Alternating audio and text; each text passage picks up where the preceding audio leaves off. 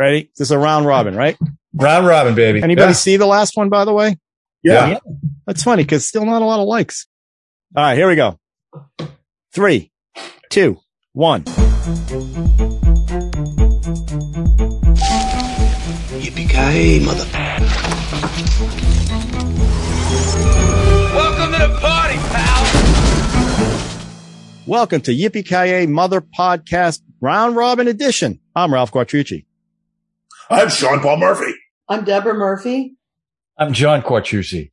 And I'm Chris Coker. Hey, everybody. Good week? Yeah. Yeah. I thought you and Chris would be in the same place again. What's up? That was a good show. That was a good bit. I actually liked it so much that Chris even lent me his Streets of Fire DVD Blu-ray. Mm-hmm. And I did you appreciate it more seeing it that way? It looks better for sure. And the two documentaries look pretty interesting too. So thank you, Chris, for those. And Michael Pare was better in it. He looks great in the doc. I don't know when they shot the doc, but he looks great in the doc. Yeah. He really does look good. Well, he's Tom Cody. And then I sent Chris source code. He hadn't seen source code. I haven't had a chance to sit down and watch it yet. We did have fun. We played a game at his house. We had a little happy hour at his house, I think the night after.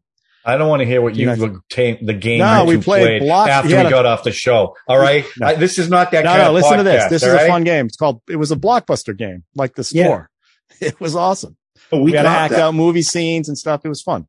You acted out movie scenes? I didn't do a good job. Maria didn't know what the hell I was doing. We got that game. We haven't played it yet. Man, that sounds like fun. I would love that. It is. It's kind of fun. Yeah, it's a lot of fun. Why don't we, when we get together for our big 100th podcast, why don't we plan on doing that? Sure. Let's do it instead of a movie. It'd be fun. That would be great. Quick. Oh, that would be. Speaking of which, let's do What'd You Watch? What'd you watch? John, what'd you watch? Well, okay. So, first of all, I started watching The Batman. Okay. And I got to be honest with you, after about an hour and 15 minutes, I shut it off because I just couldn't watch it. It was too dark and plotting. Well, you had seen that in the theater. I know. Right? And I liked it actually, but watching it on HBO Max, I didn't like it. Oh, wow. So in preparation for the 80s action theme, which is what we're talking about today, I went through a list of the 80 best action movies, and one of them was Terminator 2 Judgment Day, which I just watched yesterday. And that movie still holds up. It's the action in that movie is fantastic. James Cameron, he's a bear to work with, but the guy knows how to shoot action. Linda Hamilton was great in it. Schwarzenegger was also great in it, but I just love that movie. Robert Patrick playing that Terminator, the way he ran. I just love that movie, and it absolutely still holds up today and was as good as when I first saw it back then. So that's what I watched. Really, as good as, because when I first saw that movie, it blew me away. Blew me. I couldn't get over the stuff he was pulling off in that.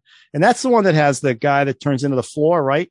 Yeah, the liquid metal. And that was the after. T-1000. Was that after Abyss or before Abyss? That was after Abyss. Yeah, so he did. He Once learned they all did that the stuff. Abyss, they realized they could do it. Right. Yeah. And I remember watching that going, holy cow, that's amazing. That liquid metal stuff was just. That was Morphing, they first developed. That's right. Yeah. Mm-hmm. And, it was so much better than the Abyss. The Abyss was such a cool movie. They just didn't know how to end it. Yeah. Yeah. You ever seen the making of that movie?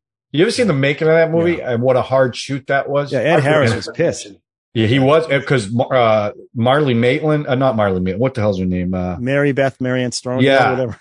That scene where they ripped open her shirt and were trying to get it. She's drowning. They did that over and over again. That's when Harris blew up on James Cameron. Yeah. But this movie, in fact, like I said, I just watched it and it still had the same beats. I still really enjoyed it. It's just a really good action movie. It really is one of the best action films of the decade. One of the best. This is, again, when we do these round robins and these, these genres or the category, it's amazing. Yeah. Because we all do it. Find me the 15 best, whatever, because you want to pick a good one. And then you find stuff that you forgot about, which is what I did. Yeah. And I'm glad I did it. So Sean and Debbie, what'd you watch?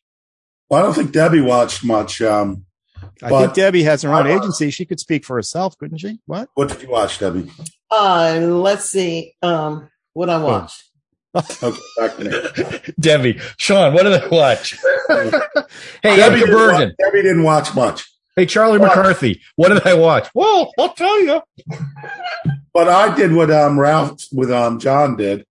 I wanted to see it in the theaters, so I started to watch The Batman, and it was difficult because I was watching it during the day, and my room was nowhere near where the TV is. Yeah. No, after a while, you just got to the point where it's like, I just have to acknowledge I'm not going to see everything in this movie. Well, I did that in the theater. I felt the same way in the theater. Yeah. So, it lost energy to me like after about 2 hours. There was a lot I liked about the movie, but after a while I just let it play and I got back on the computer to do some stuff. However, what I also watched, which Debbie didn't have a chance, I didn't want to. What are you talking about, baby? She's doing her shtick. It's awesome. I'm miming you. Yeah. Yeah. I was watching, cause I'm from Baltimore.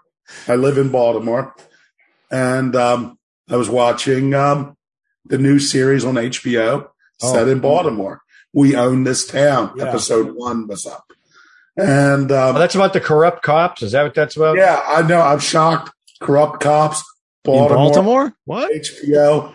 It never happened. But they call them the most.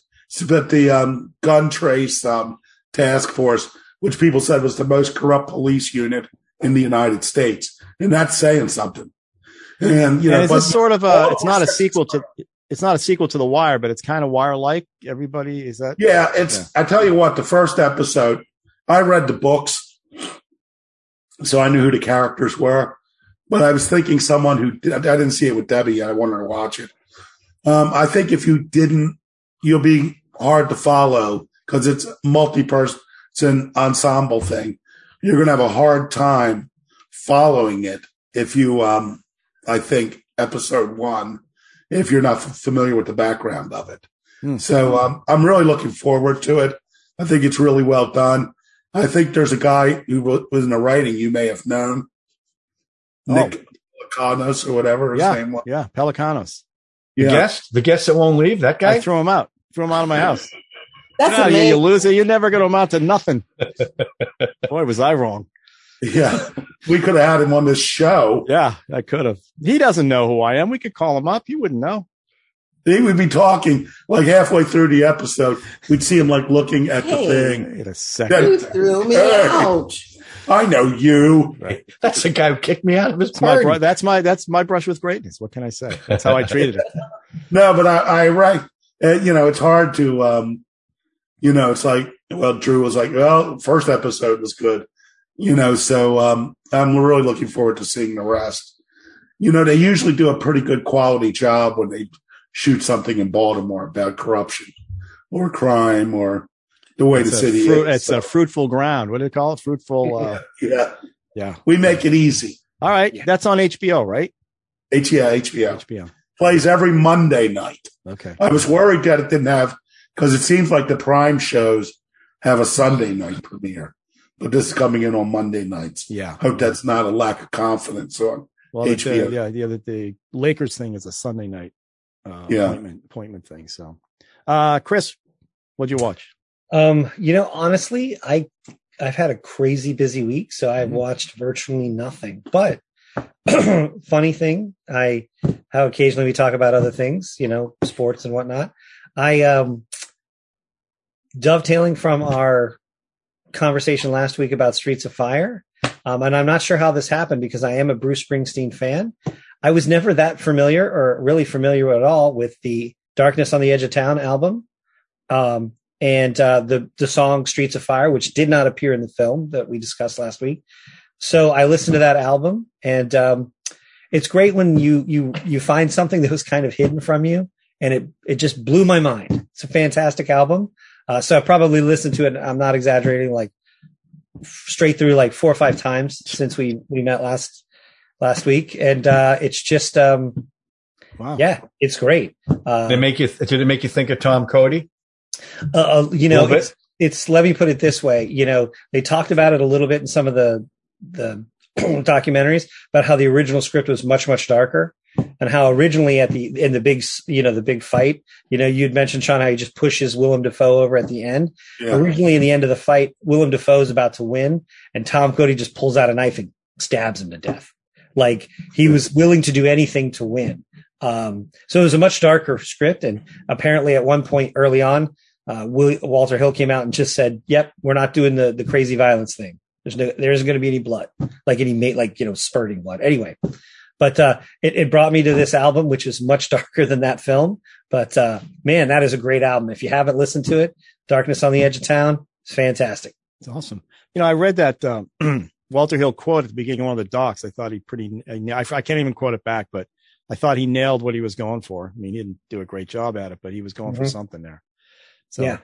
All right. So I went to the movie theater and saw The Unbearable Weight of Massive Talent. Starring Nicolas Cage. Sure. And let me say this. I'm not going to do a big review on the film. The film was fantastic. I mean, and his lead, the guy, who's that? Pedro Pascal? Pedro Pascal. Pascal. Fantastic. Yeah, both of them from together. The Mandalorian. Nick Cage, obviously together. I mean, I just love the man. I got my pillow. Wow. And I just thought, I don't want to do a big review because John and I are going to do it on Q. Yeah, we're going to do it on Q It Up. Have you seen it yet? No, I'm going to go tomorrow night. Okay. Here's but what I'm going to talk about is being in the movie theater. Okay. And it was a little frustrating. I think people are still feeling like they're all sitting in their house because we had 4 people behind us who just couldn't shut up. Trailers are one thing, right? You're hearing it through the trailers, and every trailer comes on, and they're saying it loud enough, like they're right behind me. So it wasn't like they were in the theater. Unfortunately, the theater wasn't that packed. I think it was a Sunday afternoon. So they're just talking like they're sitting in their living room through the whole trailers, all that, driving us crazy. Then they start talking during the film. Okay. That's number 1. Number 2, right next to Maria, and nothing wrong with this guy who was on the spectrum for sure. This dude was laughing like Robert De Niro in Cape Fear at every tiny little joke that happened, to the point where you're like, I was laughing more at that than what was going on in the film. So I just feel like that the theater experience is getting a little bit like it's not holding the same weight it used to. And I think partly because we're sitting at home watching all this stuff all the time, and you get used to just laying around, but then people just don't have the respect like they used to. Yeah.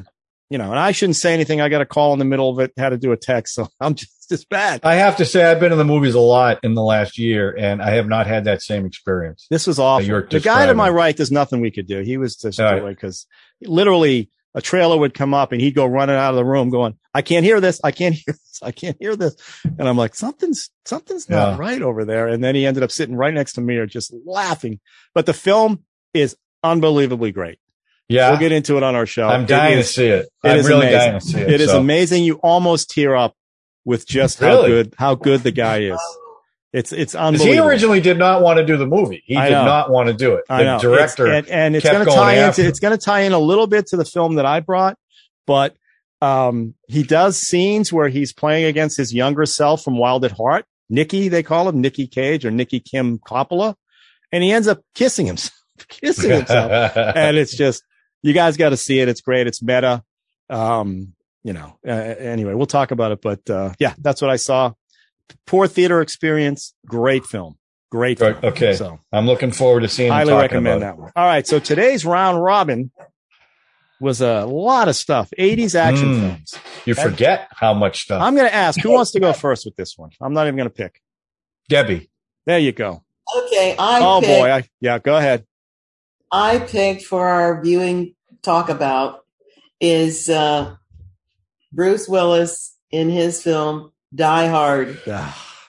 Yippee-ki-yay. I'm giving Debbie special treatment on this one because we said we would never review Die Hard, even though our podcast is named after that, basically, a line from that film.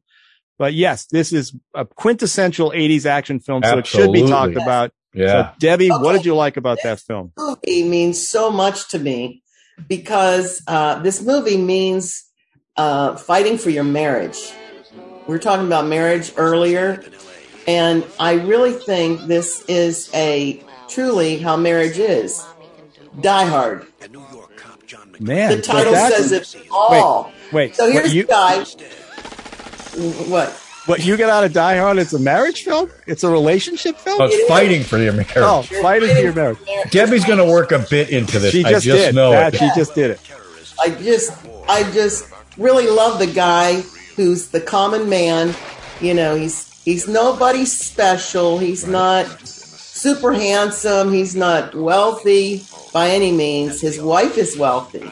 He takes the second tier in the wealth department with his wife, right? Right. And it seems like he is working in New York City as a cop, and she's out in where were they? Hollywood, California. Los Angeles. Yep. Yeah, Nakatomi Hollywood. Plaza. Yeah. Century Century City. Plaza. Right. City. Some kind of big thing going over in that big tall building with Chinese involvement or Japanese involvement, you know. Japanese. And when you have that extent, you know, of money, and she's like up there high in the company, you know, she's making a lot of dollars. Dinero. And the Japanese look down on a married woman, I think, right? Yeah. Yeah, right. That's why she changed her name back Right. to her Gennaro. maiden name, Oh, Gennaro. Right. And that's why he was so frustrated. You don't even have my name anymore. Sees it on the screen. So he doesn't leave his job because he doesn't want to, I guess, carry the guitars around, as our previous movie said. Ooh, You a know. callback. Nice tie-in. Yeah, thank you. And it's just so wonderful about these two people. You know, he's the hero. He comes back to save the day, and you know, with his just kind of Brooklyn smarts cop thing, tough. You know, he's a diehard. He's working hard to save his woman and his family, and I just love this film. She almost used it in romantic comedies when we did them. I guess you could, based on that kind of theory. Of course you could. You know, he broke up with her between 2 and 3, though, right? They broke up. Well, they were separated in Die Hard. Yeah, they were separated. Well, they were still married. They That's weren't right, living but they were together. separated. Separated by you know, the coasts. Right. And by her depiction, she really was admiring her husband. You know, the whole time she was hoping, you know, well, you could stay here at the house because he couldn't find a room, and in the inn, and on Christmas. and she was taking him in and kind of like really wanted him to. Yeah, if stay. I remember, the best quote in that film was her saying, you're gonna define what a marriage is, or whatever she says to him about it. We never finished this conversation in July. I had to take it. Right. No matter what the consequences, no matter what it did to our marriage, It you had didn't to do take anything this to our marriage opportunity. except maybe change your idea of what our marriage I should think be. you have a clue as to what my idea of our I know marriage should be. exactly what your idea of our marriage should be. Not all the cool other quotes, but that one is the one about their marriage and Yippee-ki-yay, mother marriage. wow, Yeah. unbelievable. Well, that's an interesting take. Debbie looked 80s at it. action film. Well, thank you, Debbie, for that. You know, marriage basically is a big fight. It is, but as far as 80s action movie films go, I think we should probably talk about the unbelievable action in this picture. No, that's Debbie's film. No. Yeah, No, but I mean, disagree. so you don't bring up any of the action. Don't in the need to. 80s Everybody action knows. pic- I think Debbie, I appreciate you bringing Die Hard on and taking that approach, because everybody can talk about the action in Die Hard. It's been It's talked. an That's 80s why action round robin. this is why we don't do this or Jaws, because everybody's done it. What more can we add? Debbie found a back door, and it's the marriage story. Good Debbie job, likes Debbie. the back door. No stuff. Appreciate Ralph, that. you are so passive aggressive. I'm not. No, I'm aggressive. Ralph, why don't you aggressive go about this. next? Why don't you go next, Ralph? That's fine. I'll go next. I brought 1989's John Woo's The Killer, Oh, Whoa. oh, starring Chow Yun-fat. Is that his name? Chow Yun-fat and Danny Lee as the two, one assassin, one cop. This is a woo-ish film, like there ever was one. I mean, I think this is one of his first, with the doves in the church and the corny music that's playing. I still have that woman's song in my head. The song, so we know the story. An assassin, Chow Yun-fat plays an assassin who's hired to kill a triad boss, I guess. He actually works for the triads. He's an assassin for the triads. He goes into this club and starts this whole shootout and ends up accidentally blinding the singer, who was singing this beautiful, corny, awful song that I just can't get out of my head. So he blinds her, and now the whole movie is he's trying to take care of her. She can't see him, and he's now going to take care of her and repair the. But it's a John Woo film, which means shootouts in slow motion, double-handed 45s. Every trope you've seen about two guys pointing guns at each other, all the stuff that everybody uses, and he copied from samurai films, and the duality in all the films. You know, good guys, bad guys. You can't tell the difference. Face Off. Well, that's my tie-in to Nicolas Cage was, you know, a lot of the moves in Face Off are the same moves that everybody, like you look at Broken Arrow, look at all those John Woo films he did in America. Hard Target, I think he did as well. Yep. It's all Wooisms. And he's a very corny dude. Turns out he likes musicals, and he wanted to direct a musical. His church scenes, he's very religious, so the church is always a sanctuary, both for the good guys and bad guys, because God doesn't differentiate between good and bad, and it's kind of a safe place. But it's got all the elements of a classic John Woo, and I think it's the granddaddy of his stuff, because he did Hard Boiled after this. Chow Yun-fat was a big comic and romantic lead, and he became a superstar over there. He did a couple Replacement Killers. I think he tried a couple over here. Didn't quite work, I don't think. But it's an amazing film. It's so corny, and so the language is on the nose. Now I'm watching a subtitled version, so I think there's issues with the translations and just kind of some of the silly things they were saying in the translations. But it gets me. Every time I watch it, you kind of go, this is so corny. But by the end, you're rooting for these two guys. One's an assassin, one's a cop, fighting to get out of whatever situation they're in. And the shootouts are amazing and long and bloody and corny. And it's just a great action film. And I've never seen that movie. That came out in 89, right? 89. It is. I saw it, but here's a funny thing. The first time I saw it, I didn't see it because it was part of a double feature at the art house to Charles, and it was The Killer and something else. But they showed a version with the incorrect titles in it, you know, and they showed A Better Tomorrow instead of The Killers. And of course, I had no idea, you know, until somebody said, you know, that wasn't The Killers. It's A Better Tomorrow. I'm like, well, that's a good one too, though. That's a good one. Yeah, that's an excellent movie. He dedicated The Killer to Martin Scorsese. He dedicated this film to Scorsese because Mean Streets, it's got a lot of Mean Streets in there as well. Yeah. Are you saying, Sean, that you went to the movies and saw another movie that was told that was the movie that was being shown? Yeah, it's in Chinese. Who would know? Chris, you were going to say something before. All over Shantan. That's crazy. The main titles were in Chinese. They weren't translated. They had subtitles under the dialogue. Jeez.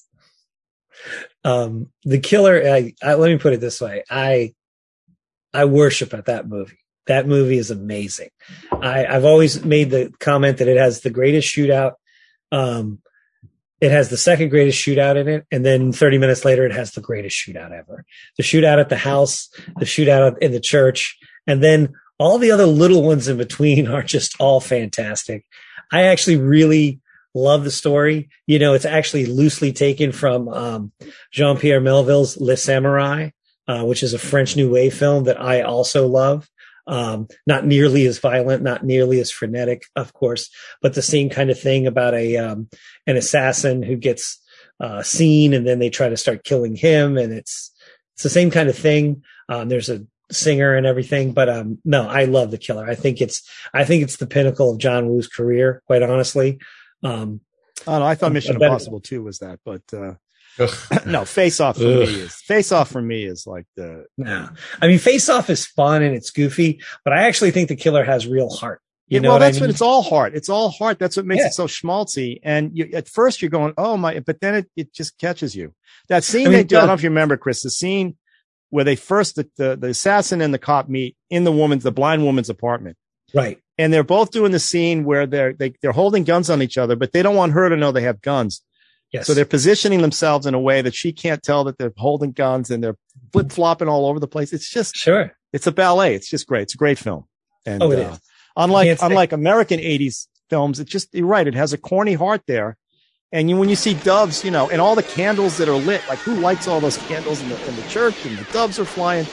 You go, this never works, but it works every single time. It's beautiful. And then when and little things like, you know, I just remember during that great shootout at the end when the dove like lands on the candles and puts out a whole bunch of it with its wings. You're just like, I'm not sure how he got a dove to do that, but it's pretty awesome. All the bad guys are wearing white suits, so when they get shot, there's blood everywhere. Oh yeah. Was that any place? Can we stream that anywhere? I borrowed a DVD actually. I've never seen it. It's not. I thought it might be on Criterion, but you may be able to stream it. I don't know. I'll have to look it up. Right. I can send you. And I'll say this: I actually really like the dub. It's not like, You said that you'd rather listen. I don't like listening to that stuff.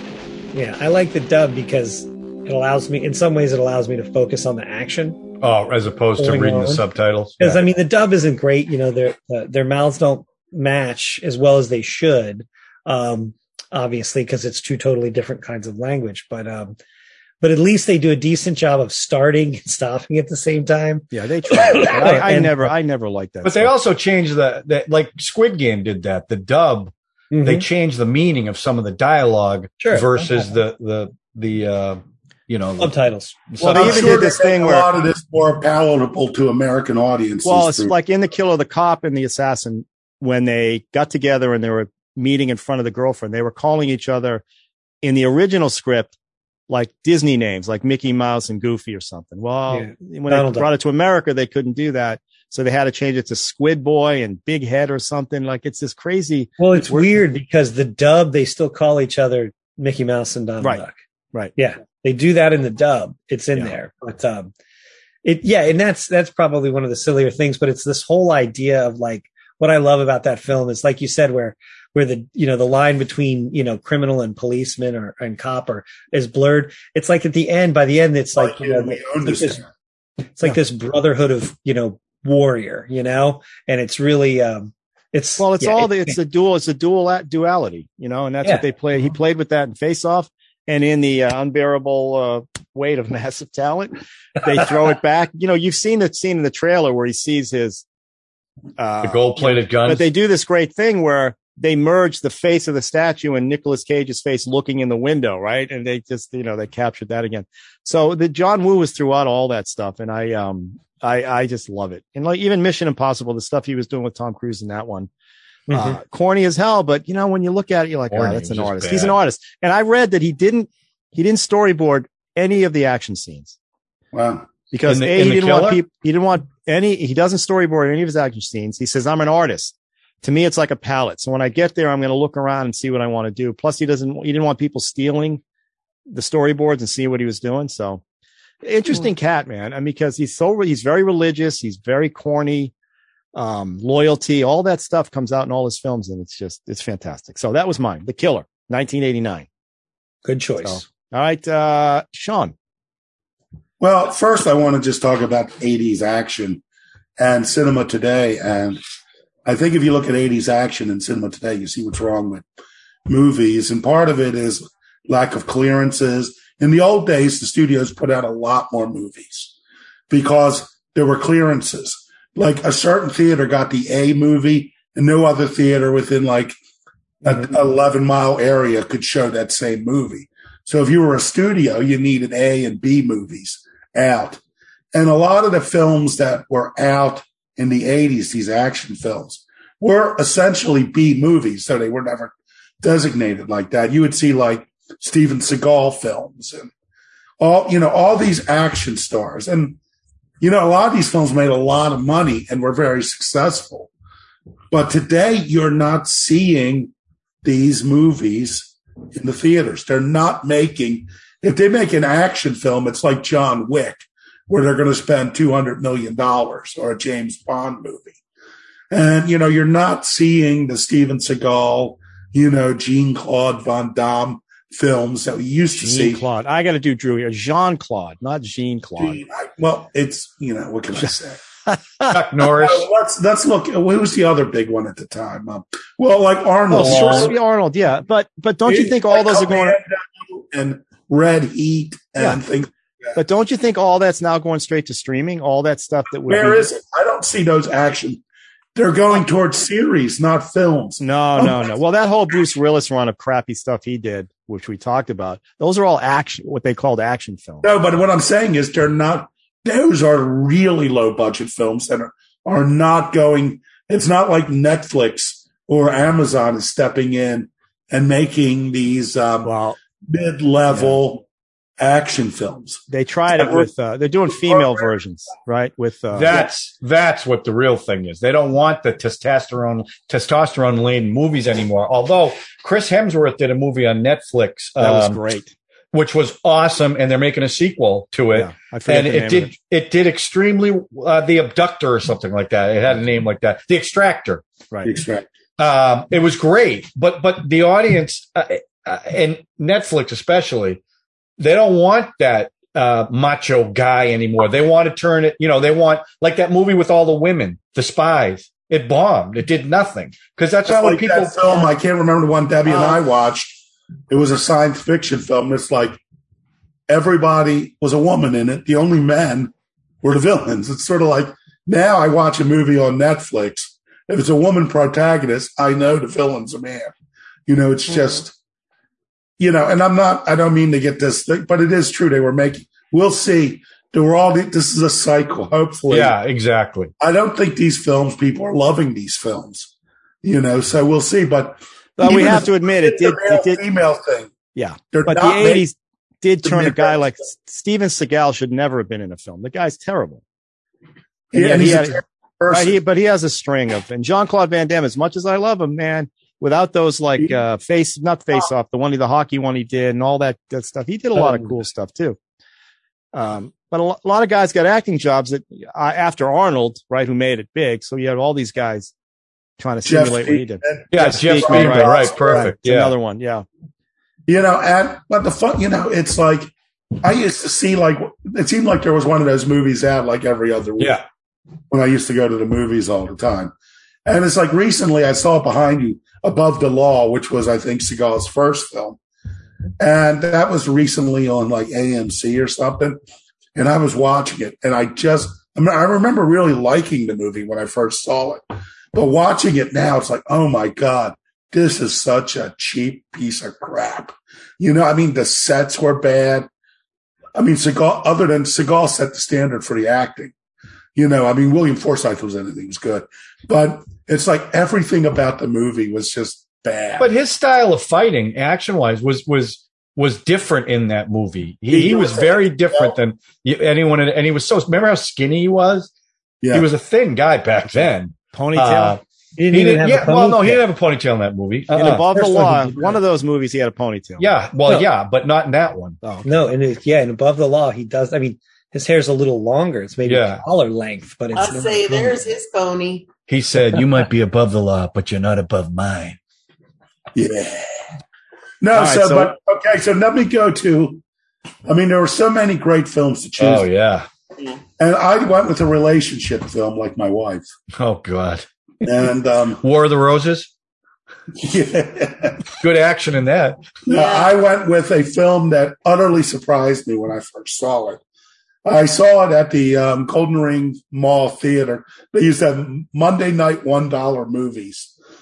So I'd go to work, and then a couple guys from work would go and see 2 movies. For $1, why not? You can tell you're a writer, Sean. You're building up to it. That's what I like about this. But I went to see this, like Golden Globus film. And usually they made like the crappy late Charles Bronson films, or the crappy, what's the guy who never cries? They always made all the jokes about it. Walker, Texas Ranger, Chuck Norris. They were making you think the Seagal films were bad in budget. Globus stuff was total crap. So when I went in to see this film called Runaway Train, I was absolutely blown away because not only was it a great action film, it was simply a great film, and it was, the pedigree is amazing. It was originally going to be directed by Akira Kurosawa as his American film debut. So he and his team came up with the story and all. And it was originally going to star Henry Fonda and Lee Marvin, if I'm not mistaken. Wow. So Henry Fonda and Lee Marvin. And who did it end up with? It ended up with an amazing cast of John Voight and Eric Roberts. Yeah. And Rebecca De Mornay. So Akira Kurosawa backed out. And they brought in this Russian director, his name eludes me, who later did, I think, Tequila Sunrise, Tango and Cash. He never came close to it. It is an 80s action. That's another, yeah, there you go. Yeah. So, but this film, and also it had like Eddie Bunker in it, who was later in in some Quentin Tarantino films, who was a real prisoner, and he worked on the script too. Right. To get, well, here's the plot. John Voight plays this guy Mannheim, everyone calls him Manny, who's been locked in his cell, welded in his cell in solitaire, literally welded in there because he's like an escape artist and like the toughest criminal in the prison. And he wins the lawsuit. Some lawyers are to have him released, and the warden hates him. He hates the warden, but Manny is the hero to the other prisoners because he doesn't take any shit, and he's escaped, and he's tough. And one person who idolizes him is this young guy, Eric Roberts, who's like a boxer who thinks he's a criminal, who thinks he's bad, but when Mannheim decides to escape with Eric Roberts' help. He needed Eric Roberts' help because Eric Roberts took something to the laundry, a basket, the clothes to the laundry, gave him an opportunity to get to where they could escape. He decides impulsively to go with them. And he has a real education in what toughness is and all, because this guy gives him like zero respect. He is, Mannheim is a tough guy. They escape. They go across there in Alaska. They go across a glacier. They end up in a railroad area where they jump on a train. And this is, every movie has a great coincidence. They jump on a train just as the engineer, it's 4 engines, just as the engineer in the lead car has a heart attack and falls off the train before he can stop it. And so once they're on a runaway train, like the movie says. It's a very literal title. But what they don't realize is that there's another person on the train, Rebecca De Mornay, who does like cleaning. She's a cleaner, and she was asleep on the train and didn't realize it was a runaway until it smashes in the caboose of another train. But it's a really exciting sequence, and the relationship between the guys, because Eric Roberts totally has this hero worship for Manny, who doesn't give a damn about him at all. He does there's a great scene where John Voight tries to tell him when Eric Roberts I want to do this and I want to do that. And he's like, no, what you're going to do is you're going to get some job cleaning dishes at a restaurant that a convict could get. And you're going to spend all day cleaning, making this clean. Then the boss is going to come in and say, oh, look, you missed that space there. You missed that space. And you're going to keep your eyes on the ground so that you just don't jump up and strangle the life out of him and all. And finally, when he gets done, he goes, that's what you're going to do. And he's like, I would never do that. I'd rather go to jail. And he goes, oh, the problem, because he says, if you could do that, you could be the head of a corporation. They're like, could you do that? He's like, nah. But essentially, there's the B story is the warden trying to get him back. He later discovers he's on the train. And the C story is they're trying to stop the train before it destroys a bridge. And secondly, before it destroys a potential chemical plant when it can't make a curve. So awesome. They really put the stakes up. But the real movie is about the relationship. And Eric Roberts is at the big gloom. It's, is at the end of the second act when all is lost. And, it's like they know they're going to die now because they can't get to the lead engine.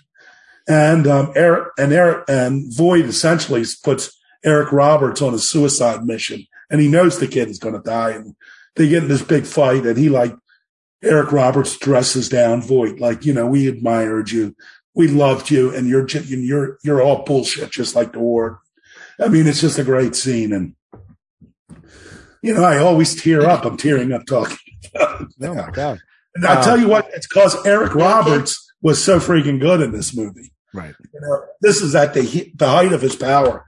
He was in also at the same time. He was in Pope of Greenwich Village. And he was in Star 80 and Coca-Cola Kid. Yeah. John Voight, of course, is chewing up scenery left and right. He's doing this film is the biggest acting. The major objection to this film is that these guys are a little over the top. Oh my God, the little over the top. That's like, yeah. Anaconda, he was way over the top. Anaconda, he was. Anaconda, he was way over the top. But he's sort of doing that in this one. He's like got a weird accent, and he's just tough guy. And of course, Eric Roberts always goes a little bit like crazy, right? Always in his films.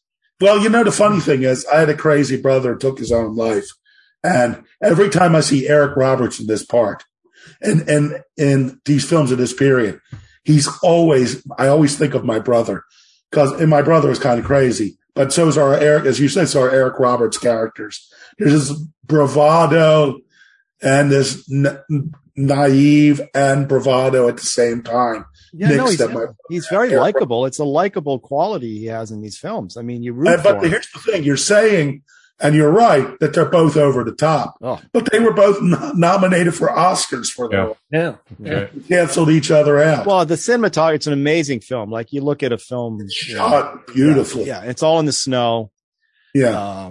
And like the only thing I remember is Voight by the end of the film is standing on the front of the train as the train is barreling down and I think he's on his way to die. I forget. I don't even remember, but that scene. Well, he knows he's going to die. Yeah. The warden gets down onto the train from a helicopter down a ladder, and Voight subdues him. Eric Roberts and them, they couldn't get over to the lead thing, but in order to have revenge on the warden, Voight makes the leap and succeeds. Everyone thinks he's dead you must remember if you saw the film, the scene where he's holding on to the undercarriage of the train. He gets his hand around the thing, that holds the coupling thing, and it crushes his fingers, and there's blood everywhere. Yeah. And but he eventually subdues the warden in there, and he's like, "Well, we're gonna die. I win. We're gonna die." And the warden's like trying to think of something that will motivate him to stop the train, and it's like he goes, "Well, what about the punk and the girl?" And he goes, just us." And he goes back and he uncouples the train, which is a total surprise to Eric Roberts and Rebecca De Mornay because they assumed he was dead. And then, Eric Roberts is like, man, he stopped the train. But the situation is his character was essentially naive and never understood this Mannheim character. I mean, this guy was in an entirely different league. And naive, he was a little simple in the film. He was kind of a simple guy. Well, they say rapos are stupid. That's what he tells him. Because at one point he goes, "Oh, what do you mean rapo?" Because I saw your sheet. He goes, "Oh, that was just statutory rape." Oh my God. That's a good pull. That's a good film. And I don't know if a lot of people have seen that one, but it doesn't get enough love because it is. And I think a lot of people are intimidated by it. It's also Danny Trejo's first film too. Oh wow. So he's boxing with Eric Roberts in the first act. So I would definitely recommend. I've been tempted before to make this my choice for an episode, but I've resisted because it wasn't streaming anywhere. And now it's streaming on HBO Max. I got the Blu-ray, and I'm also hoping because Eric Roberts been in like 3 films I've done or worked on, and he has liked some of our posts and some of my posts. What? I have invited him via Twitter to appear on our podcast, and maybe we will. If we do, I'd like to. Oh, that would be great to get him talking about that movie. Right. Yeah, or I'd be happy to talk about any movie like we did with, Lou Diamond Phillips. But we can only talk. The only one we couldn't talk Lou about Diamond was Phillips was kind of, he wasn't. All right, good job. That's a good one. Yeah. Chris. Okay, Runaway Train is pretty good. I got to catch up with that one again. I chose, you were talking about B-level movies, Sean, and I chose a pure B-level film, but I like to call it an overachieving B-level film. It's one of those B-level movies that you watch and you're like, that was really, B plus, exactly, Debbie. And, I chose, 1987 Jack Shoulder's The Hidden, starring Michael Murray and, Kyle MacLachlan. So this is kind of a weird moment. Kyle MacLachlan was in this film. This is post Dune and post Blue Velvet, but pre Twin Peaks.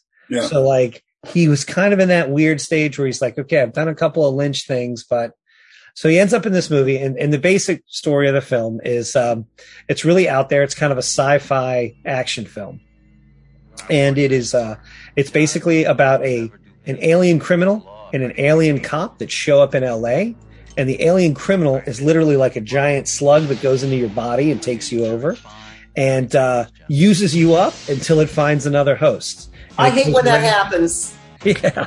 And so what happens is it goes around and it loves fast cars and heavy metal music, which is kind of silly, but it's very 80s. I know, slug wood. Exactly. And it knocks and it robs banks and that's the thing is what happens so what happens is Michael Nouri catches this case, right? Of this everyday guy, super normal dude. Everybody says he's a nice walks guy. out of a hospital. He's an old guy walks out of a hospital, right? The first guy, right? The first guy that opens the story, regular guy, kills people, steals cars. What's going on? He's going crazy, right? And then what happens is he gets shot to pieces and he ends up in this hospital. And he ends up next to this old guy who's, had a double bypass and all this kind of stuff. So right before the host body expires, he leaves, right? And the slug goes into the other guy and walks out. Anyway, so what happens is Michael Nouri is this cop, and then all of a sudden this FBI guy shows up acting a little weird, and it turns out that Kyle MacLachlan is actually also an alien, but he's the good alien pursuing the bad alien. So it all comes down to so it's basically this chase action movie across LA where the one cop is trying to lie to the other cop to get to help him out. One of my favorite parts of the film is when Kyle MacLachlan's alien cop levels with him, tells him the truth. It cuts to him throwing him in jail. Like you cut to a close up of MacLachlan's face and the bar slide across him, and which I always thought was a great reaction because cops are very grounded guys. They are not guys that believe in the shadowy criminal behind the scenes or weird things happening. But it's a great film. It's got a lot of great action. Also, surprisingly enough, one of Danny Trejo's early films. He's an inmate in the county jail that gets killed when the alien takes over a different cop and just starts, killing all these guys. But really but it's just got a really great, it's just got great action, great car chases, right? And you can tell it's all done on a very B-level budget, but it is a real sleeper hit. And it's got just some great action. I highly recommend it. And then I won't even get into it if you haven't seen it. The ending is a little bit, the ending is one of those endings that you're like, did that just happen? It's not like crazy or weird, but what happens at the end is you wonder if the Michael Nouri character gets shot up, right? And he's dying. And then the FBI guy gets shot up. And we're not sure what happens at the end of the film with who's who and who's not. I'm pretty sure that basically what happens is the alien takes over Michael Nouri's body and then just lives as Michael Nouri's, right. Lives as the husband, the father to this girl and the husband to his wife, just takes over his life, which is kind of funny, but it's kind of weird. Face Off. It's really, well, it's like what they did in Wonder Woman. High quality B. Chris Pine. You didn't mention Claudia Cardinal in her thigh-high boots. You didn't even mention. This movie. Yeah, there's so many. Michael Nouri's awesome. She's pretty great in it too. Yeah. Yeah, she looks great. Looks like she was having a ball doing the I love they too. designed that. They designed that dress to show her ass crack. They literally designed that to show her ass crack. And she loved doing it. The director's track on this, on the Laserdisc, is amazing. The guy, Jack Shoulder, directed it. Yeah, Jack Shoulder. And you're right. They didn't have a lot of money. I never Jack heard of him. Shoulder. Yeah. Not a lot of money. And, there are a lot of technical things they had to get through. Like you said, a lot of car chases. Some special effects in there. Some of it comes off as a little bit cheesy, with the laser beam stuff and things like that. They really couldn't pull that off in the day. No, he had that little gold laser that kind of fit into silver. The little silver was a gold or silver. Yeah, was it silver? I thought it was gold. It shoots like golden beam, but it was still. It was still good. But like Chris it was said, creepy when that slug came out of the mouth. Yeah, that was creepy, man. That was creepy. And the Chekhov's flamethrower, there's a flamethrower in this scene. Flamethrower. Let's see I wonder if that's going to figure in this plot anywhere. Yeah, the scene where like literally in the first 10 minutes, one of the other policemen shows up. He's like, I took this flamethrower off like a gang member. And you're just like, well, gee. And they're like, book it into evidence. And you're like, okay, that was fortuitous. I'm pretty sure I'm going to see that flamethrower. You'd never see a skilled filmmaker like Quentin Tarantino show a flamethrower. Yeah, he did a nice job with that one. This is I told you guys this story before, but this is where the director explained why Kyle MacLachlan is such a movie star. He said, when you meet Kyle MacLachlan in person, he looks like every other person. There's nothing special about him. You put the camera lens on him, and he says, when you look in that camera lens, that's when you go, holy crap, that guy's a movie star. And you had Michael Nouri there, why Michael Nouri wasn't a bigger star, I think, because he was, in this film, he was even difficult. There's scenes where they're walking together on the street, and Nouri's fighting about whether he should be in front of Kyle MacLachlan as he's walking or behind to show weakness and strength and all this. And Nouri's questioning every direction that's going on. It's like, come on, man, just do the job. And he did a great job. Ultimately, he comes off pretty good in this film, Michael Nouri. There's that scene where he loses all his bullets and he puts his hand up like this. That's all done. That was all, Nouri came up with that. Mm-hmm. If I put my hands up, I'll be okay. And well, you can see what happens, but great film. That's a great film. I have not seen this film since the theaters, and I'm glad MacLachlan was an alien because, he is a star, but he's also weird. You know what I mean? No, he's got definitely. There's a interesting there's a vibe look to him. Yeah. Especially everything you'd seen of him up until that point. Mm-hmm. That hairstyle he had in Showgirls, that thing where the hair came over his eye. It's all weird. But this had a Thing vibe too. This had a kind of a Thing vibe for it too. The whole. You know what? It's also like this Denzel Washington film from the 90s where a demon was going into a. That's a great film. Great ending. That had a great ending. That's Fallen. Yeah. Oh yeah. John Goodman. Good ending. Wasn't John Goodman in there? This was Fallen was a more deadly serious, I'd say. Fallen was death. Yeah. Fallen was great. That's a good one. Yeah.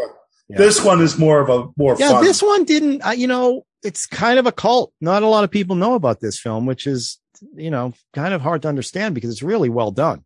It's probably on Tubi. I'll probably look for it tonight. Yeah. Well, I looked for it and I couldn't find it anywhere. Let me know. I converted my Laserdisc. Laserdisc looks great, actually. It's one of the conversions I've done that actually holds up pretty well when I blow it up and do it for my Plex. I can send you that, and the director's track on that is fantastic. It really is interesting to listen to that. I'd really like. If you're complaining about the actor, that should tell you something. Well, he's just, he's given us all the insight on the technical stuff and what they had to do for Claudia. There's, that's a pretty tricky scene they're doing with her, all dressed in the way she was dressed. And how long after the film did the track come out? The commentary. How long after the film? Oh, I don't know when the Laserdisc was produced. Actually, I couldn't tell you. Because that's always interesting. I always find it, interesting, especially films from the 80s. A lot of times when they come out on DVD for the first time, in 2003, literally 15 years later, that I always feel like, hey, it's been 15 years. They're going to be a little more, open. They're going to be a little more open. Thank you. Yeah. I think this probably came out pretty, or, Laserdisc, 90s. It came out in 80. What'd you say? 89, 87. 87. So I'd imagine this Laserdisc came out 91, 92, maybe. Okay. It's not that far from when they're shooting. And this is when a lot of people were putting these things on Laserdisc, the director's track. So it looks like I said, Laser track, but I haven't listened to many of them lately. But I will say one that I thought was really funny was for the Barry Levinson movie Sphere. Yeah. And Samuel L. Jackson did one. I heard that. And who's the woman who she was from? Sharon Stone. Yeah. So Samuel L. Jackson, through the whole movie, it's like, oh, here's the start. Oh, he was great to work with, yada, yada, yada, and going on. And then, every time he'd see an actor, he'd say something good about him, except Sharon Stone.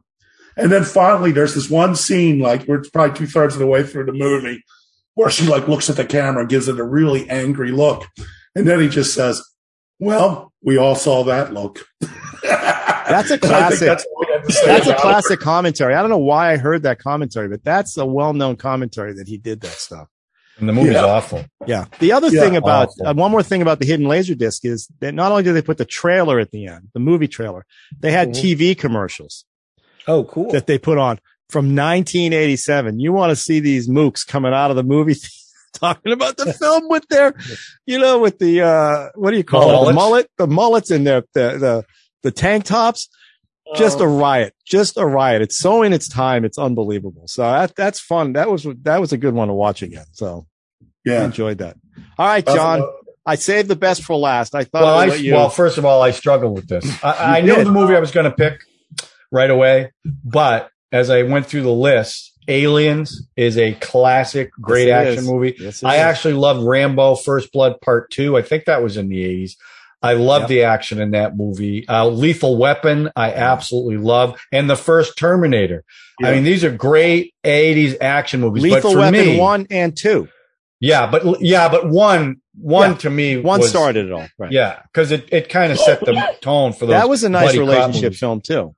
Yeah. Yes. Mm-hmm. But the movie I picked is my favorite movie of all time and is also listed as one of the best action movies ever.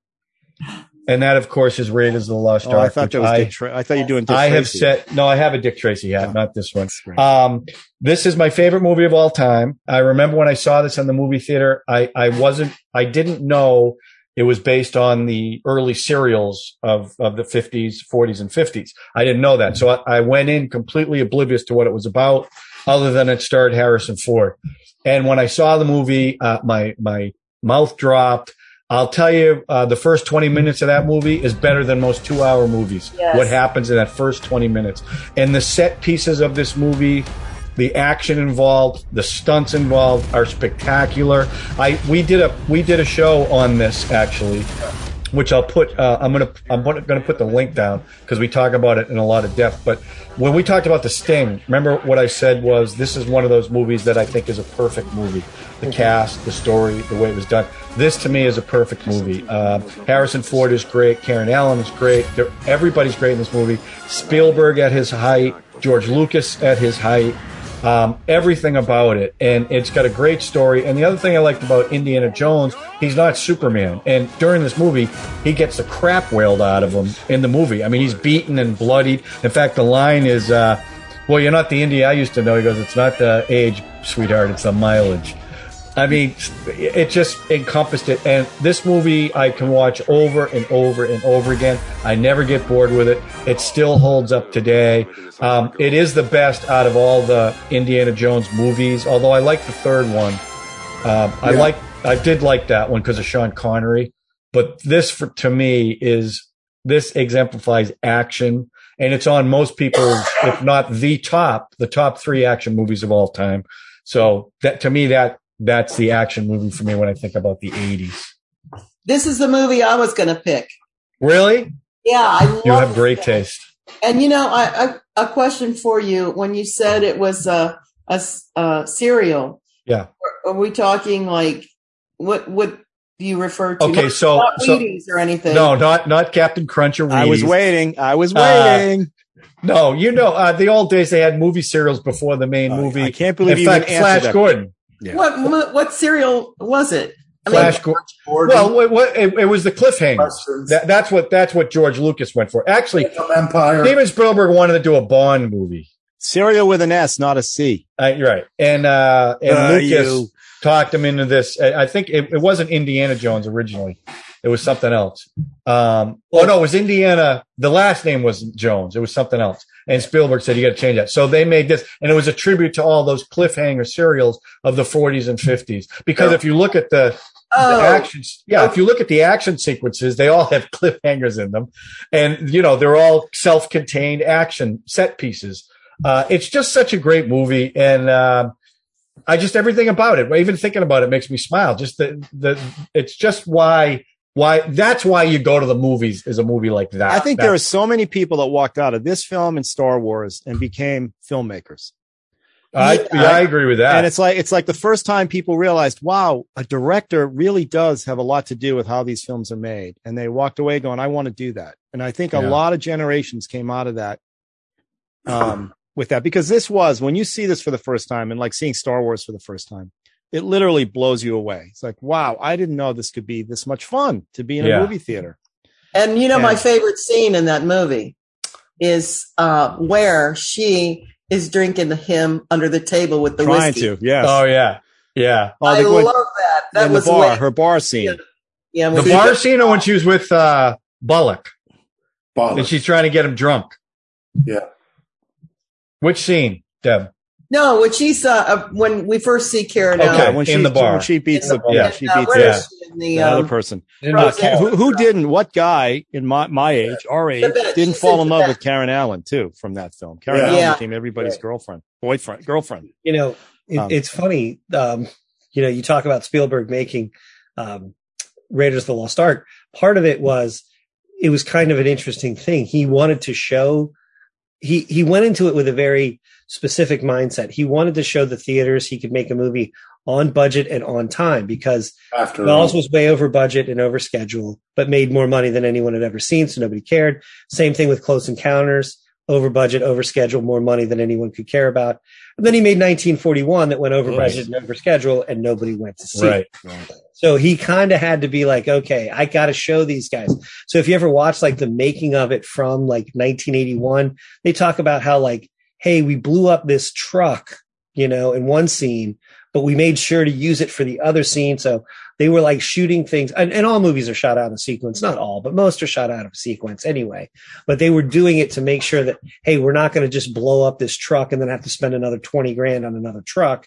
And it was all that kind of stuff. Plus it's just, it goes, it's so great, you know? Well, and it's lightning in a bottle. You also had Harrison Ford at the top of his game too, and his charm and the way he pulled off some of the stuff in here. And you just wanted to be that guy. You wanted to be. And he was not the first choice. It was Tom Selleck, right? Tom Selleck was the first choice, but Magnum PI wouldn't let him out of his contract. I could see him doing that too. He would have been good. He could. It would be different. Yeah, it would definitely be different. But it would still be great. I think it would have been maybe not as good, but I think it would have been really, really good. But you're right. It's Harrison Ford's vulnerability as the character that makes that so interesting to watch because you kind of feel like he's the reluctant hero in the piece. You know what I mean? Well, he knows what he's doing, but he's also got weaknesses and he falls down the pits and all that stuff happens. And and it starts right at the beginning when the sand thing, when he's figuring out the weight of the gold thing. That and he scene realizes is just, that whole scene is incredible. Yeah.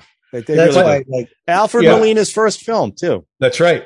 Really? Plays the guy that the spiders all over him that comes in. Okay, another scene I love is when he got the big guy with the turban and he's got his swords and he's going like this all fancy and he just pulls out his and we all know why he did that, right? Because everybody knows he was sick as a dog. Sick, Harrison Ford was sick as a dog and couldn't do the fight. They had a very elaborate fight scene with that guy on the sword. And Harrison Ford says, that was the scene that I think really brought the film to life. It was the reaction to that in the theater was hilarious. Brought the house down. That scene, and it was because he was sick. I mean, that's what when I mean. This movie, I saw this. Okay, when this first came out, obviously I saw it in the movie theater.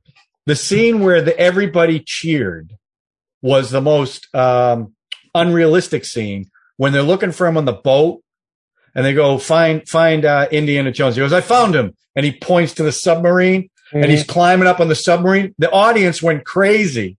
I mean, absolutely went crazy right as the dive bell is sounding on the submarine that they're going to dive. And he's managing to hold on to the thing. So it's complete. I mean, talk about suspending your disbelief. But all people cared about was he's going on the ship. He's going to be able to save it. And they went crazy. And I remember that to this day. And that was 81. That came out in 81. Yeah.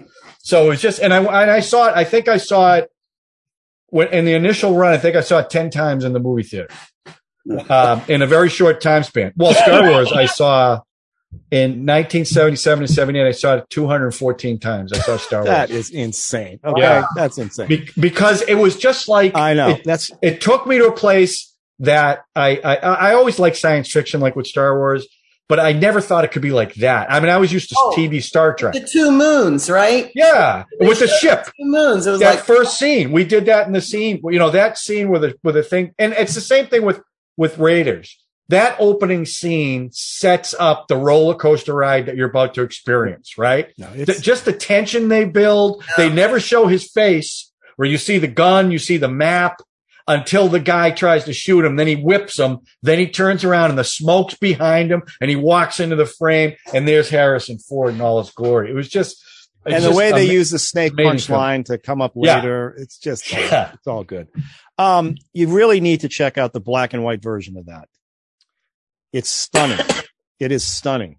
But Because if that Spielberg wanted film- in black and white, he would have made it black and white.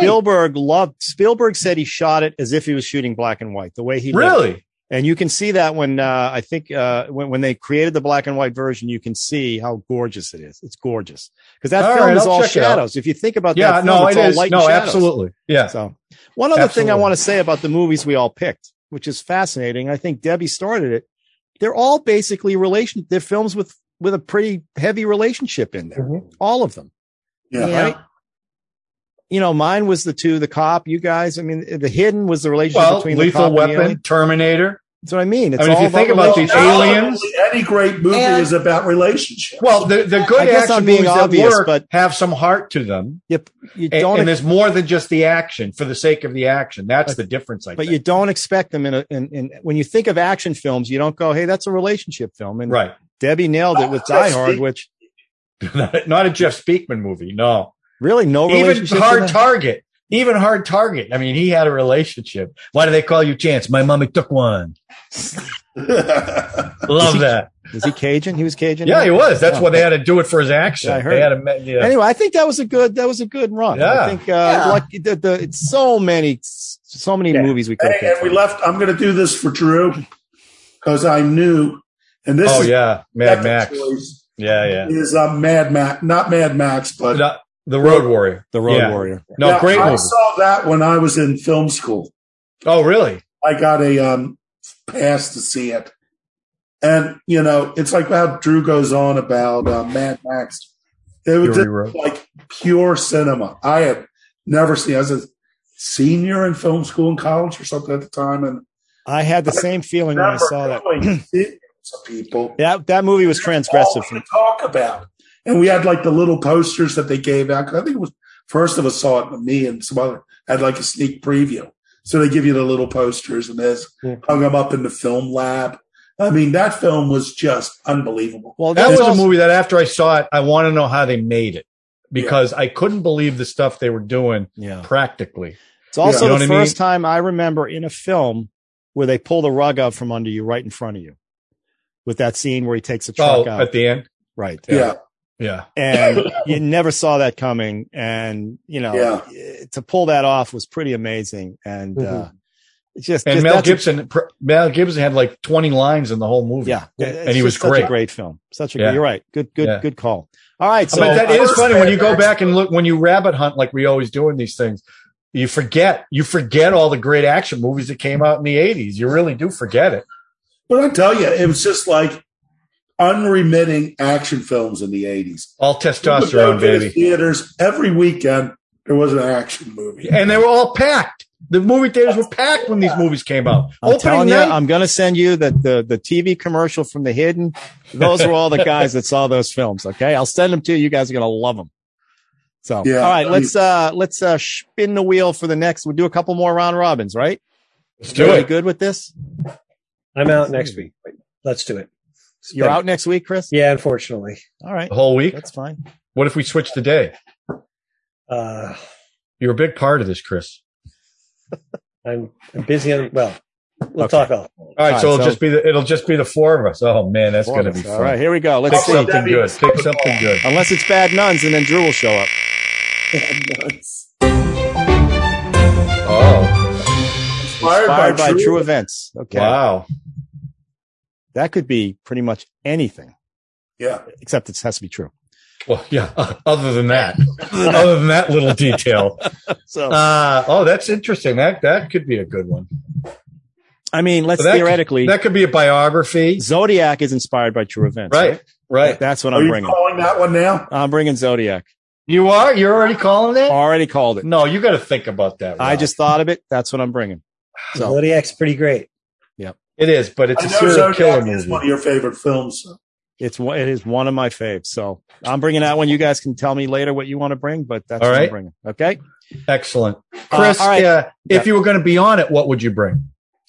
Oh man, that's a tough one. I would probably end up going with something like, I don't know. I can't All right, think- you know what? Think about it. Let us know, and we'll we'll mention it during the show. Sounds good. Now, all I ask, if we're going to do that, all I ask is that you subscribe, you hit the notification button, and you smash the like button, because it really does make a difference. Again, you're talking to everybody or just us here? I'm talking to collectively everybody. Okay. All of you. I hate to keep reminding people that we all need to hit the like button. Our subscriptions are going up, and it really does make a difference on the algorithm. So please like it. I got very excited when I saw that comment on one, and I realized it was Sean. Sean's commenting on our own stuff. Listen, it's like any press is good press. Any comment is good comment. Who cares? I'm waiting for Debbie to comment on something. I don't even think she watches the show. I bet she doesn't. Okay. You did? All right. I watched it already. Every week is our show. Well, Jen, Chris's wife, Jen, was very excited when I told her, yes, this lives on iTunes podcasts. Mm-hmm. Anybody that has iTunes can get any podcast. iTunes feeds it to all of them, which is how we do it. Yeah, but it's definitely a visual show. It's definitely a visual That's show. What I used to think about. All I can say is most people I know who are not Debbie and I, and not on the podcast, I know, listen to it. Yeah. They don't watch it. What did you think of those palm trees last week? It was beautiful. And I'm so jealous. That sky going from one beautiful. I know. I'm so jealous. I want to go away so bad. Yeah. All right. Listen, have a great week, everybody. Yeah. Great show. Yeah. And we'll see you guys. Creeping in now. Creeping in. We'll see you on the next one. All right. Runaway Train and The Killer. Gotta watch this. See you later, guys. Good night. See ya.